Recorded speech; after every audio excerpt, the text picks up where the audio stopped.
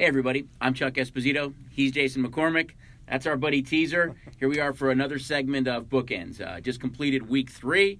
Early football week 3, Jay, was pretty good. We were smiling from our side of the counter, but late in the night with the Packers and Saints game going over and the Packers winning outright, not so good. We kind of gave a lot of it back. But overall, good football. 60% of the games are hitting over right now. Not as many penalties. And teams that are 7-point favorites or more are winning the game at a 70% clip. Both are extremely high numbers. It's early in the season right now, but I think the bettors overall have done fairly well. Yeah, those stats are amazing on the overs. It was great to finally get some college football back on the screens. The excitement in the book was fantastic, but you said it, kind of the Packers in the Sunday night game and then combo to the Chiefs in the Monday night game made it a great week for the players. And I know there's a lot of players out there that probably wish they had taken a lesson from us last week and bought the half or bought a point with that Monday night total ending at 54. A lot of the tickets out there were 54.5, 55. So a much-needed under for us in the books. Thank God for the missed extra point and a missed field goal by the Chiefs. But what an exciting game. And obviously the Chiefs kind of flipped the script after struggling in L.A. with the Chargers. They came out and really handled the Ravens handily. Well, Patrick Mahomes is undefeated now against Lamar Jackson. I think he's clearly shown right now that he wants to repeat as champion. I think it's interesting, though, because we were texting back and forth that night, rooting for the under. But Andy Reid, that first Thursday, if you remember, against the Texans, very similar situation. He chose to kick the field goal instead of just kind of taking the knee and letting it run out. And we thought it might be a similar situation, but he didn't do it. The under came in, and it was a big game for us. There was a lot of this going on that night. So, but anyway, now we're going to dive into college football now. And I think before we get into the games, though, we're always trying to kind of go through some stuff with you guys and educate you a little bit. And I know we talked about teaser, and our good friend here was able to get some teasers in that week. But in college football, we offer a 10-point teaser special, which Jay's kind of go through for you guys. Yeah, obviously from a football standpoint, we offer 6, 6.5, or 7-point teasers. And again, that word teaser means you're going to take a 7-point favorite. So let's say the LSU is favored by 7 points. If we tease it by 7 points, it's going to go down to a pick. In college football, we have the 10-point teaser special. So it's actually a 3-team teaser. You have to pick 3 teams, and you're going to be able to tease those by 10 points, and it's 12 to win 10. So it's one of those fun bets that's out there, in particular with college, when you get some of those bigger favorites, call it a Clemson or those big favorites. You can take those teams that are favored by 28, 30 points, take them down to 20, and maybe love that bet. Or on the flip side, take those huge dogs and be getting 35, 40 points. So have fun with the 10-point college teaser. It's something to look for on our betting menu. Yeah, it really is kind of cool. Teasers have become a lot more popular, and that 10-point college teaser is really cool. We're going to kind of change up the format a little bit. We're going to key on a couple of games, both in college football and then pro football. We're going to start with college football and a big game, Kansas State, Texas Tech. And what do you think about that game, Jay? Well, I don't know if we can call it a big game. I think it's an interesting game. Obviously, going to the Big 12. This game is on FS1 at 12:30. I thought this was an interesting game. Texas Tech came out in their first game of the season and barely beat Houston Baptist. Really struggled against them in a 35-33 win. And then they came out last week and they had a 12-point lead on the Texas Longhorns that they blew away, went into overtime, and Texas was able to beat them in overtime. But it was a huge step up for Texas Tech and put a good game against Texas, but then they blew it at the end. On the other side, Kansas State lost their first game to Arkansas State. So they both really struggled in their opening week. And then Kansas State pulled the biggest upset of the year so far in knocking off Oklahoma. Were down a bunch. I think they were down 21 points, stormed all the way back, and were able to beat Oklahoma. Two very, very high-powered offenses, 2 quarterbacks in Skylar Thompson and Bowman for Texas Tech that should be able to light up the scoreboard. Texas Tech will be making the first trip on the road to Kansas State. I think this could be an interesting game. A lot of fireworks going on, but it's going to be a good, exciting Big 12 game. I know he said that's not a big game, but I'm going to hit a big game, and that's the Auburn-Georgia game, which is a huge rivalry game. I think the Deep South's one of their biggest rivalries, the 125th meeting between these two teams. Georgia holds, I think, 60 to 56 lead. Georgia is 13-3 against Auburn in their last 16 meetings. They've really dominated them of late. This is a huge rivalry game. I think everyone wants to see this game. Auburn has a very young and talented quarterback in Bo Nix, but Georgia is awfully tough. I mean, they're almost a touchdown favorite in this game, Jay, and I think you can make a case that of the entire college schedule right now, this is the biggest or the most marquee game on the board. Yeah, JT Daniels, the USC transfer going out to Georgia. This becomes even a bigger game when you think think about the fact that LSU lost that first game and setting up where we're at in the SEC and who may be going head-to-head with Alabama.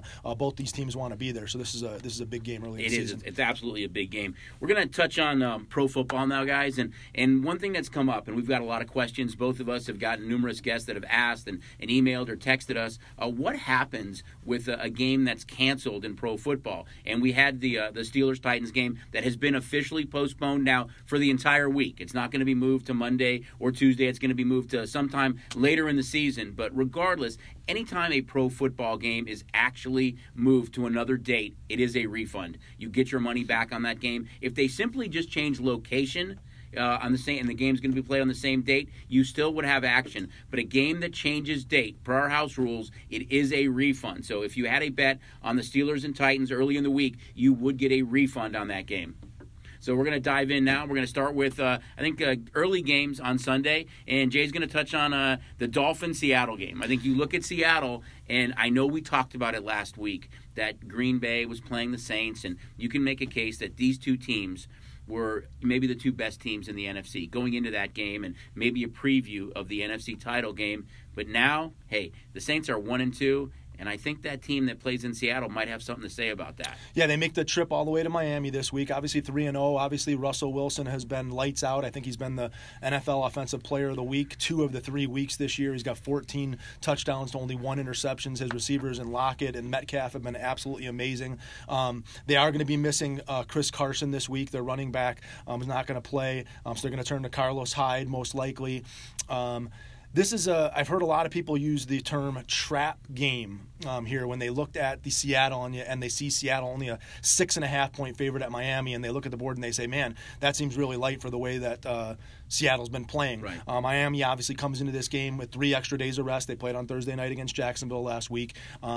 They lost to the Patriots and the Bills, and then finally went out and beat Jacksonville. But when we talk about trap game, I think one of the reasons why this line is so light is that Seattle has been obviously fantastic on the offensive side of the ball, but it really allowed a lot of points on the defensive side of the ball. And now, no Jamal Adams, no Irvin, Dunbar is questionable in the secondary, Griffin is questionable in their secondary. So Fitzmagic has been able to put some big games up. He's got some great receivers. Miami may be able to hang into this game. So I think that's why you see that line kind of going down, is that cross-country trip for Seattle. Right. They're out a couple players. They're a little bit banged up. Obviously, Russell Wilson has been unstoppable so far, but maybe Miami just has enough to hang in that game, cover that 6, and maybe pull an upset. I think we've seen that a lot this year when there's an abundance of injuries. We saw it in the Atlanta-Dallas game. We've seen it in the Broncos-Jets game, that when one team has just a number of players out, and that is the case with Seattle defensively. I was going to touch on the same thing with the traveler cross-country, but without Adams, who kind of is that captain now, and they didn't have a pure pass rusher, and with Irving being out for the season, it'll be interesting to see how they react to this game. Yeah, and Gaskin Myles Gaskin, the running back for Miami, really looked good against Jacksonville last week. So you add him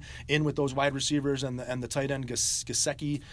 They've got the weapons on Miami. Williams and Parker too at wideout. I mean, I thought they looked really good. I mean, Fitzpatrick had a kind of a fun game on Thursday night last week against the Jags. Kind of was able to go up and down the field whenever he wanted. I'm going to dive into an interesting kind of game right now between an AFC team and an NFC team. It's the Colts against the Bears. Colts come into this game 2-1. They've won both their games at home. They lost their one game on the road. The Bears are undefeated. I'm not sure how they're 3-0. They won all 4 games by 4 points. They've trailed in 2 of those games by double digits, 2 touchdowns in the fourth quarter, came back to win. They're making a quarterback change. Trubisky's out. Nick Foles is in, which I think is the right call to make.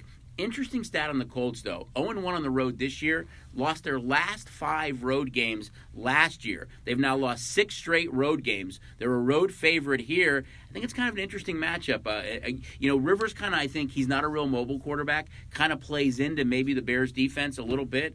Anxious to see how Nick Foles performs in this game. But again, it's the 3-0 Bears against the 2-1 Colts. Both teams have high expectations, but a home dog in this one in Soldier Field. I've been really impressed with Taylor, the rookie running back out of Wisconsin for the Colts. I think he's been fantastic with Marlon Mack going down early in the season for them. He's kind of taken over that running game. They still have Hines to come in and Wilkins, but really impressed with that Colts running game. If they're able to get that established, give Rivers a little bit of protection, I think that's why you see the Colts favorite here. And obviously the Bears know Tariq Cohen in their backfield, who went down with injury. So again, very tight line, 2.5-2-point favorite.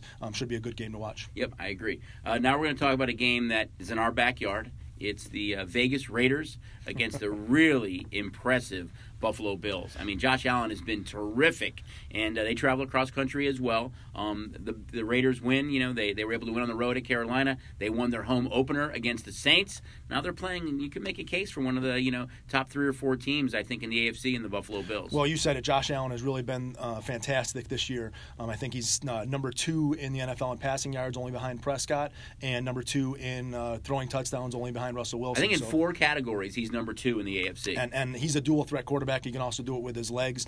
They come in with Diggs, who's been fantastic. They're most likely going to be without John Brown, their deep receiver in this game, so they might have to depend a little bit more on Cole Beasley from a possession receiver. When I look at this game, though, I think one of the big things is the Raiders are kind of in that banged up. They're banged up on offense.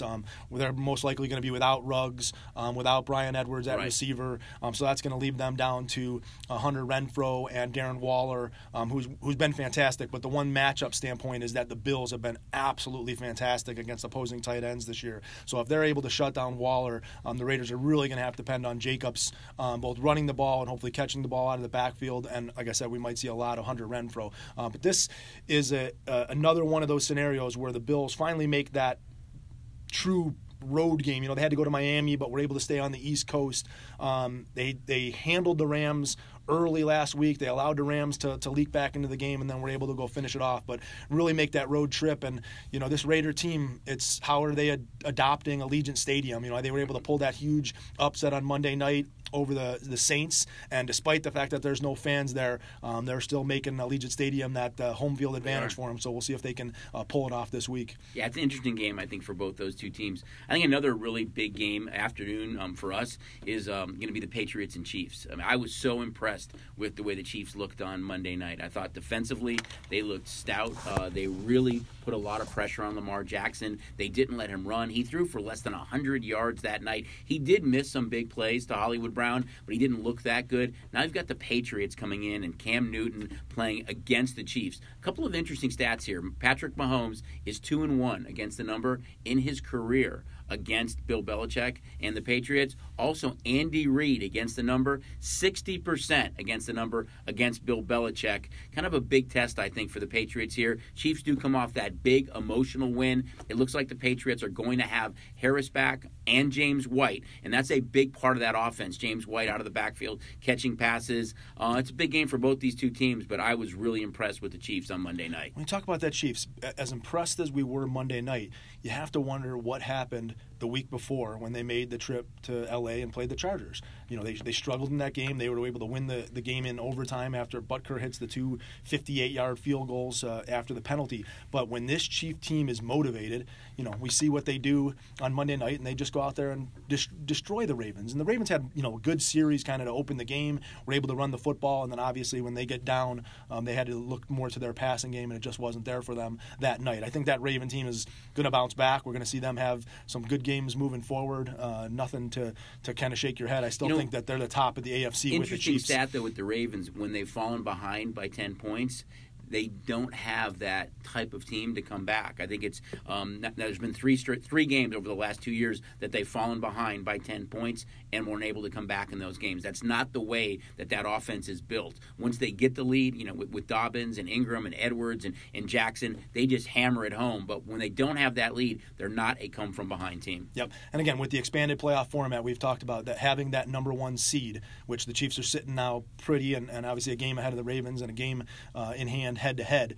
That's the one that gets the bye. Yep. The number 2 team this year won't get a bye and will be playing in that first round of the playoffs. So very important to continue to win these games and not have that week off. So it's just a matter of do the Chiefs stay motivated? And again, short week with a Patriots team is playing motivated every week, as Cam Newton's going to come out and do everything he can to prove his worth. Anxious to see how he performs in this game, how he kind of matches up against Patrick Mahomes. We know that they'll open it up a lot, the Chiefs. Newton's thrown a lot of underneath. I think he's fourth lowest in the league in yards per pass. See if he can open it up here a little bit. Now we're going to target the two primetime games. Sunday night, you've got the Philadelphia Eagles, who come into this game 0-2-1. I think you can make a case maybe one of the bigger disappointments in all of football. They win the NFC East last year. Carson Wentz has been a turnover machine. They haven't been able to get the running game going. They've had injuries at wideout. Their rookie wideout, Jalen Reagor's hurt. Alshon Jeffrey hasn't played. Now Deshaun Jackson is hurt. They go to San Francisco. San Francisco had to fly back and forth across country twice, playing the Jets and Giants back-to-back weeks. They looked really good last week. It doesn't matter who it is at running back, if it's Mostert, if it's Coleman, if it's McKinnon, if it's Wilson. They just make plays. They're at home on Sunday Night Football against the Eagles. Yeah, it was funny. When I was looking into this game, this is actually a big game for the Niners. The last time the Niners played the Eagles, they lost 33-10 in 2017, which made them 0-8 in that Week 17. It's Shanahan's first season in San Francisco. The day after that game, they traded the New England Patriots for Jimmy G. He didn't. Who won't play in this game though? They then went 0-9. Jimmy G came back and won 5 games to end that season. Kind of really turned that Niner organization around. Coincidentally, the Eagles actually won the Super Bowl in 2017 with Nick Foles. So this is a kind of a game that the Niners team looks for, that they hit rock bottom against the Eagles, and then they've kind of been able to flip the script and turn their whole organization around. You said it on the Eagles though. This is a mass unit. Wentz, I think, leads the NFL in interceptions with 6. He's been sacked 11 times. He doesn't have a healthy receiver. Dallas Goedert was their leading receiver. He's now out. So it's really down to Ertz and Miles Sanders are their offensive weapons. Greg Ward, is the other receiver that's there. They don't have a whole lot to really look forward to from the offensive standpoint, and they're going up against this dominant Niner defense. Again, has some injuries on their side, but they should get Kittle back from an offensive standpoint on the Niners side. McKinnon's been fantastic. Mostert may play here, may not play here. Jimmy G has been a question mark, most likely not going to play. Right. So again, both these teams have been really, really beat up. Kind of turns into an ugly Sunday night game, but a win is a win is a win, and if you can find one here, it'd be interesting. I think for the Niners too, with all those injuries, it's no Thomas, no Bosa, no Ford on defense, but they really stepped up last week offensively too. You mentioned about the guys that might come back. Deebo Samuel, who's their number 1 wide receiver. He's practicing. He is practicing. I don't think we see him back. I think on the they field said week 5 probably against Miami, but that's just going to help that team a lot. When Jimmy G does come back, he won't only have the rookie Brandon Ayuk, he's also going to have Deebo Samuel back. So although everyone kind of ripped this Niner team off and said, wow, they play in such a tough division with Seattle and the Rams and the way the Cardinals are playing, I'm not so sure, because once they get these guys back, I think they'll be much better. Yeah, and the Eagles, again, even their offensive line, I think Jason Peters and Lane Johnson are both questionable. I just feel bad that these guys, they can't put a team on the field that's going to be competitive. And even though they're fighting, they tied the Bengals last week, and they're trying to say that again. They tied the Bengals last week. They're trying to find a way right. to get healthy and stay in games, and so they find themselves a 7-point underdog here, having to travel all the way to the West Coast, and I don't think we'll see quit in them. It's just a matter of who they can put on the field. And interesting though with the Niners too, they played Week 1 at home. They lost that game outright to the Cardinals after they had a 10-point lead. Then they were on the road in back-to-back games against the Giants both in and New Jets, York, and now they're back home again. Now we're going to look at the Monday night game, and these are two teams really headed in the opposite direction. It's the Atlanta Falcons and the Green Bay Packers. I think for me, you can make a case right now. I know Seattle's really good, but God, Aaron Rodgers, he has a chip on his shoulder.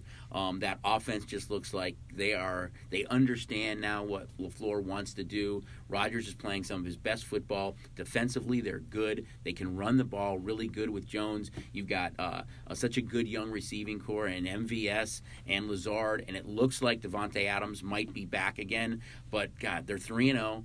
They're either winning it with Rodgers or with Aaron Jones. Defensively, they're good. They're playing a Falcon team that's beat up too. We don't know yet for sure on Julio Jones and Russell Gage. Both guys, I mean, with Ridley, they were, I think, all 3 of the receivers were in the top 15. They may only have Ridley to go to Green Bay. They're 0-3. They blew back-to-back games by having double-digit 2-touchdown leads for the first time in NFL history. Quinn's got to be on the hot seat. That offense hasn't looked good, and similar to what we're talking about with the Eagles, they have to travel to arguably one of the most difficult spots to play in pro football, and that's Lambeau. We know their fans won't be there. The Packers are saying we're still doing the Lambeau Leap when we score a touchdown. But I think a mighty difficult task for the Falcons if Julio Jones isn't there and Russell Gage doesn't play. Well, I know we were praying to keep the Monday night game under last week, and I think we're going to be in a similar situation this week. Very difficult when the Falcons I heard play. that they just bought all brand new light bulbs for the scoreboard operator to plug in to make sure that that scoreboard's ready to go, because I think that's what we're going to see. The Falcons have proven that they've been able to go up and down the field. Matt Ryan's had some great games, sometime in garbage time and other times, just with him scoring. And if they get Jones back with Wrigley and Gage and Hurst, they're going to need them against Green Bay. I just when you look at these two teams, how does Atlanta compete if they don't have those guys? I think Jones might be back. Not sure about Gage, but God, when you blow back-to-back, 16-point leads, it's got to be rough in practice all week. Well, you got 16-point leads, so they're doing something right, and it's just that they've been unable to finish. And again, finishing is what Aaron Rodgers does best. Don't forget, the Falcons couldn't finish in the Super Bowl against the Patriots, and this has kind of been an ongoing theme with them. For whatever reason, either a half or three quarters they play really good, and then they can't get it done. So I think in both cases, from our side of the counter, we're probably going to be rooting for the Eagles and Falcons on Sunday and Monday night. Now we're going to dive into hockey a little bit. We know the season ended, but hey, great finish by the Tampa Bay Lightning. Yeah, I just wanted to really wish the Tampa Bay Lightning congratulations on their second Stanley Cup, and really a thank you to the NHL on coming back, finding a way to play, finding a way to get this playoffs underway, getting sports back at that beginning of August, and the NHL and NBA kind of leading that charge with baseball was great for us in the sportsbook industry. It was just great to have hockey back on the screens, and I thought it was awesome the way the bubble worked in Toronto and Edmonton. And obviously, sorry to see our Knights go out, but we were really quick to put the Stanley Cup odds back up on the board. So before the Lightning even raised the cup, we already had next year's cup odds up, and we've opened up the Golden Knights, the favorite to win the cup, at plus 650 with the Avalanche and Lightning right behind them. So if you're getting ready for hockey season next year, which will probably be the first of the 2021 sports to be upon us, as we're hoping that they come back in early December. Not sure if it's going to be in home stadiums or if they're going to adopt another type of bubble, but excited that the NHL was able to play and looking forward to them getting back on the ice. When we talk about hockey, actually next week, the 6th, is the draft, and the 9th free agency starts. So might be really interesting with a couple of Knights players, including number 29. He keeps saying he wants to stay here. Just wonder how that dynamic works with both Fleury and Leonard, if they're both on the Knights or if one of them does ultimately lead. But next week at this time, we may be talking about one of those guys no longer a member of the Golden Knights. I think it's also interesting if you're a hockey handicapper to circle that beginning of December or mid-December when the NHL returns, to look at these teams that went really deep in the bubble, to talk about the Stars or the Lightning or the Islanders or the Knights. Standpoint? Yeah, that they're not going to get a whole lot of rest before the December starts back up. And so some of these teams haven't been playing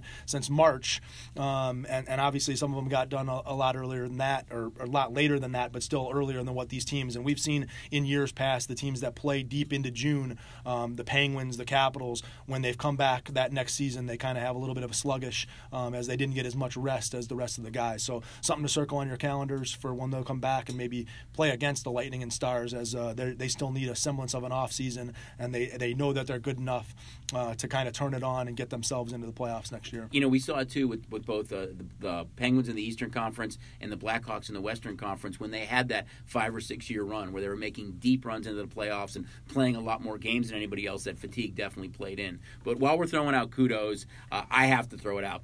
The Aces. I mean, congratulations! You're in the you're in the WNBA finals against the Storm. I mean, that's just terrific. I mean, we're so sad that we miss out on not being able to go to some of these games too. It's amazing how many guests have really kind of gravitated to the Aces, and they love watching them. Ask them to put them on the big screens with sound, and it's just fun to have a team right now that's in a championship series against the Storm. So congratulations, Aces! That's an awesome job, and we wish you all the luck. NBA Finals going on as well. We just finished up Game 1. We saw the Lakers really dominate the Heat. I thought in particular he came out with a good start, got a good early lead, really couldn't stop AD and LeBron. I think some of those younger players that have really gotten them through this playoff series in Tyler Hero, Duncan Robinson, kind of maybe that big stage. Still in the bubble, but when you're across on the court with LeBron James and Anthony Davis, maybe some of those goosebumps start to creep up. So we'll see if those guys, as we go into a little bit later in the series, if they can kind of adapt and get going. But Miami kind of they got banged up a lot of injuries in that game one, right. So we'll see how that series rolls on. But again, just what an awesome time of year with football going on and NBA finals and a WNBA and baseball playoffs. Right, yeah. I mean, it's just awesome. Baseball's been so cool. I mean, it's kind of a different format, and a lot of people have been asking about that too. They really didn't realize that it is the best of three, but that all three games are played in the home city. So, a couple of teams are already out. It's been kind of fun. But, hey, as you mentioned, having all these sports going on at the same time has been, yay, sports books. I mean, the atmosphere has been so cool. Well, those opening wild card games have been absolutely fantastic. Like you said, the best of three, a quick 2-game series, and you're out. Saw the Twins get knocked out real early. The Indians, that game was incredible.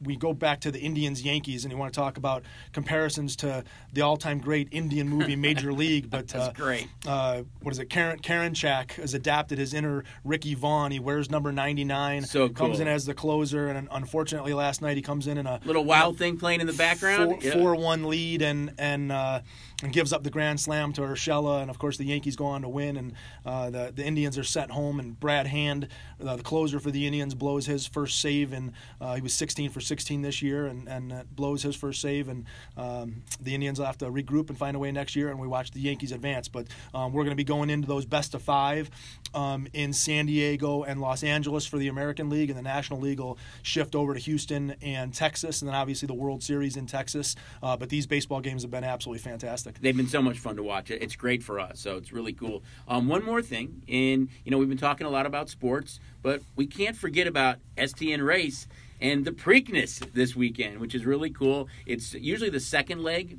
of the Triple Crown. It's now the third leg, a little bit different. Authentic will go off as the favorite, but one of the kind of cool things that we're doing for the Preakness is a $15,000 twin Q. We do a lot of $5,000 ones, and we've done some $10,000 ones since we come back. But this is the biggest one. It's a $15,000 twin Q. It's really cool. And I know a lot of guests have asked, what exactly is the twin Q? Yeah, it's a $2 wager. Obviously, you can expand that out and make multiple wagers to make it cost a little bit more. But $2 gets you in, chance to win $15,000. You're going to pick the Quinella, the horses that run first and second in the first race, and then the horses that win. And we pick those races. Yeah, so races. It'll be the Preakness and another race. Right. So you'll have to pick the horses that finish first and second in the Preakness, and then first and second in another designated race. You win those two.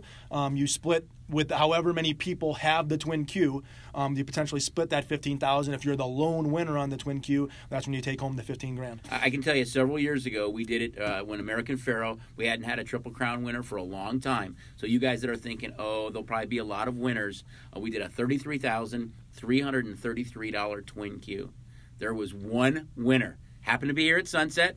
He was pretty happy about it. So for a $2 bet, again, it's really a cool payoff up to $15,000. So get your Twin Q bets in. Come on in. Enjoy everything we have to offer this week, guys. It's football. It's baseball, it's WNBA, it's the NBA finals going on. We know hockey just ended. It's the Preakness. We love when you guys come in, but as Jay Shirt says, if you can't, just come in, get signed up for the STN mobile app. We'll get you signed up in a matter of minutes. We've got both the race and sports side. It brings the race and sports book to the palm of your hand. So come on in and have some fun. Well, we jacked up that bonus for new signups. Did. So we're still staying at the 10% bonus for all new signups, but we've gone from a earn up to $50 now to earn up to $100. So a $1,000 deposit. Once you play that $1,000, you'll earn a $100 bonus. So a big carrot out there to get you signed up for the STN mobile app. Earn up to a $100 bonus for that sign up.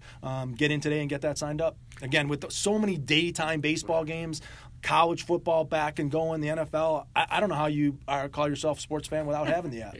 Yay, sportsbooks. Thanks for tuning in, you guys. He's Jason. I'm Chuck. That's Teaser. We'll see you next week on another segment of Bookends.